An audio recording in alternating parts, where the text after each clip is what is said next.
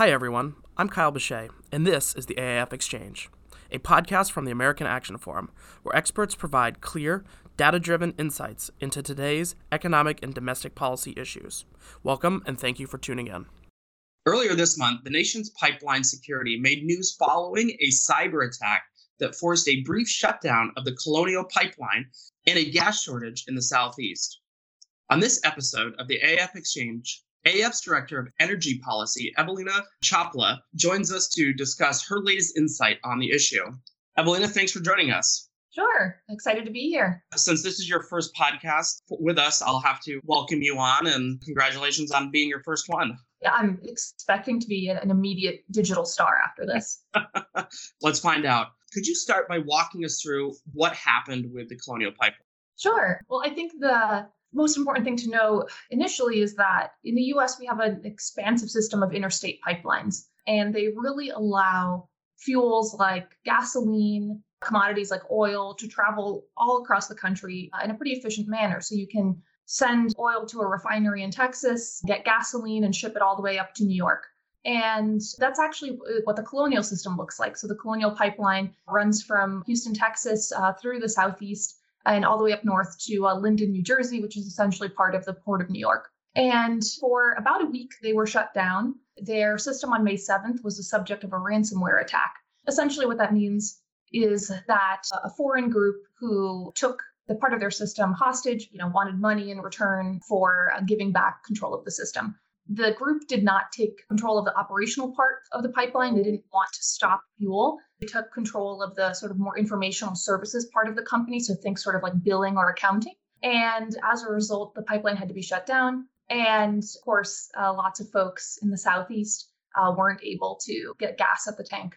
Yeah, I remember like the news stories from all this being like, you saw the long car lines just to wait in line to get gas, and many places you had the sold out signs put right over the pump switch. Like, what was the economic impact of all this? So I felt the impact personally. I happened to be traveling to Charleston in the time that this happened. And while I was there, I landed at the airport, go to get a cab or an Uber, and what we find is there aren't any available, and you have to wait, 30, 45 minutes for a car to show up. Same thing when we landed in DCA, when we got back here to DC. And, that in itself is a little bit eerie. The airport's usually a busy place, lots of cars, no shortage of cabs. So definitely something that we all felt just in the day. The Colonial Pipeline serves 45% of the East Coast's gasoline, which is a substantial amount. The true impact here was that about 16,000 gas stations went unserved. So that's a massive number of gas stations. And as a result, local authorities, of course, told folks to skip the trip to the grocery store, skip the errands that you were hoping to do. And of course, not drive for Uber, not drive for Lyft, don't burn that gas, save it. So this really had impacts that went well beyond just the gas station industry and well into things like retail and commerce in general. Yeah, I really didn't even think about the whole Uber and Lyft thing, but I definitely saw a surge in prices over the last couple of weeks when I was trying to, just do basic things like go to the grocery store. I didn't even think about that part of the economic impact story. But this cyber attack obviously revealed vulnerabilities in protecting our infrastructure, not just with the pipeline here. Could you give us an idea of how common ransomware attacks are? Sure. So actually, this attack wasn't novel at all. Critical infrastructure in the U.S. Since 2013 has been subject to about 600 attacks. And that's quite a lot. And it really spans across the sort of gamut of what you could consider critical infrastructure. Everything from the IT systems at police departments, municipal water distribution, really anything that would sort of make the wheels of the U.S. turn on a daily basis has been subject to these ransomware attacks. This attack wasn't novel in the sense that it was, focused on the energy sector. Other energy sector infrastructure has been attacked in the past. And I think inevitably these attacks will continue as more and more of our world is on the internet. And as technology progresses, we'll constantly have this sort of back and forth between good and bad actors on the internet. Yeah. Now, of course, we're moving into, how we're going to respond and clean up those vulnerabilities. So, in response to this attack, we've seen Congress reintroduce the Pipeline and LNG Facility Cybersecurity Preparedness Act. another long name from Congress. And earlier this week, the Biden administration also announced that it will take action.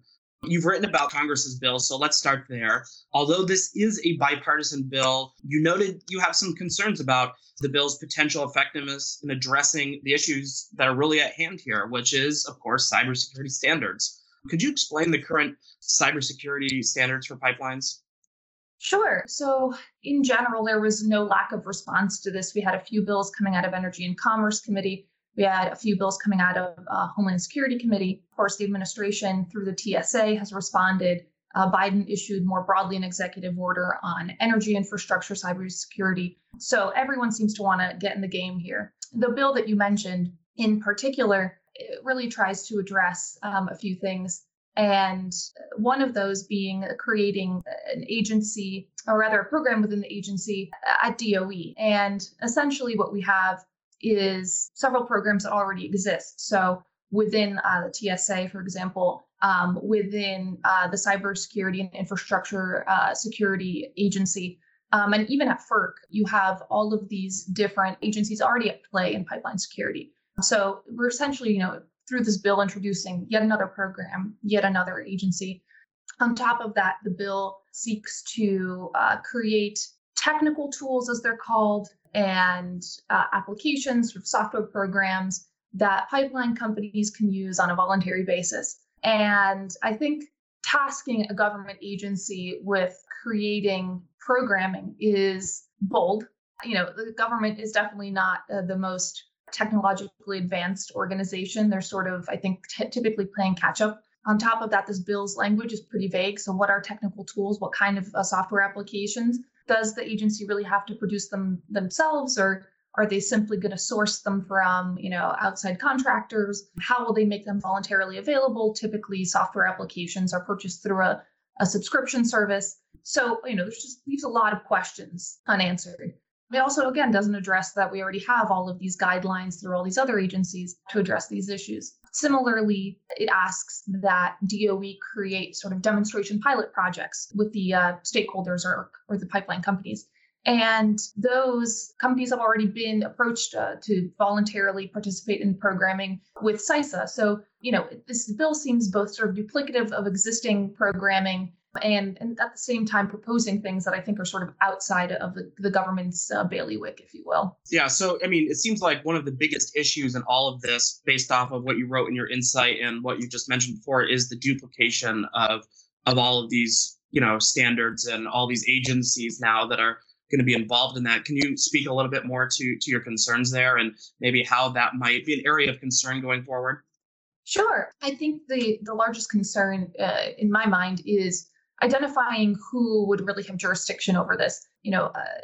The problem with sort of creating all of these agencies is that, it's kind of unclear who's supposed to be responding to what. A company, regardless of whether it's a pipeline company or some other sort of critical infrastructure, of course, reaches out to all of the relevant government agencies when there is an incident. And, hopefully there is some level of strategic alignment there, and there is a way to move forward and respond to the incident. With all of these overlapping sort of jurisdictional issues, you have to wonder who would be responding.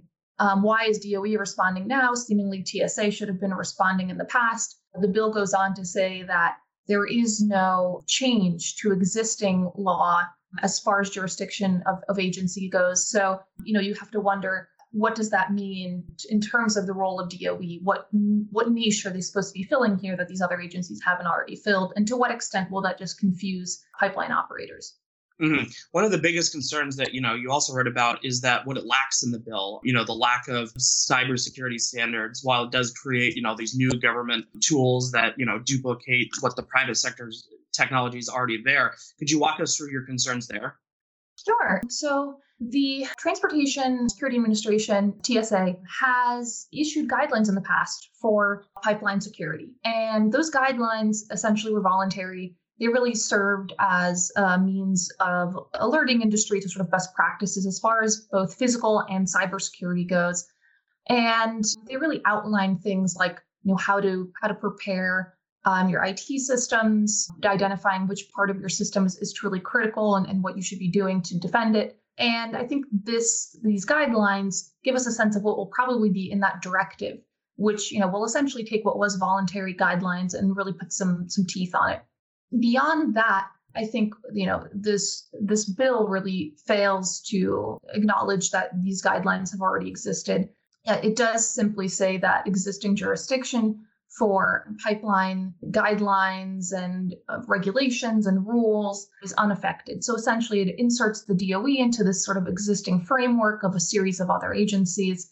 It leaves questions up in the air as to who is really responsible for what, why is DOE getting involved, and really could potentially just create additional confusion around an issue that's already sort of ambiguous in the sense that a lot of these guidelines, again, are voluntary.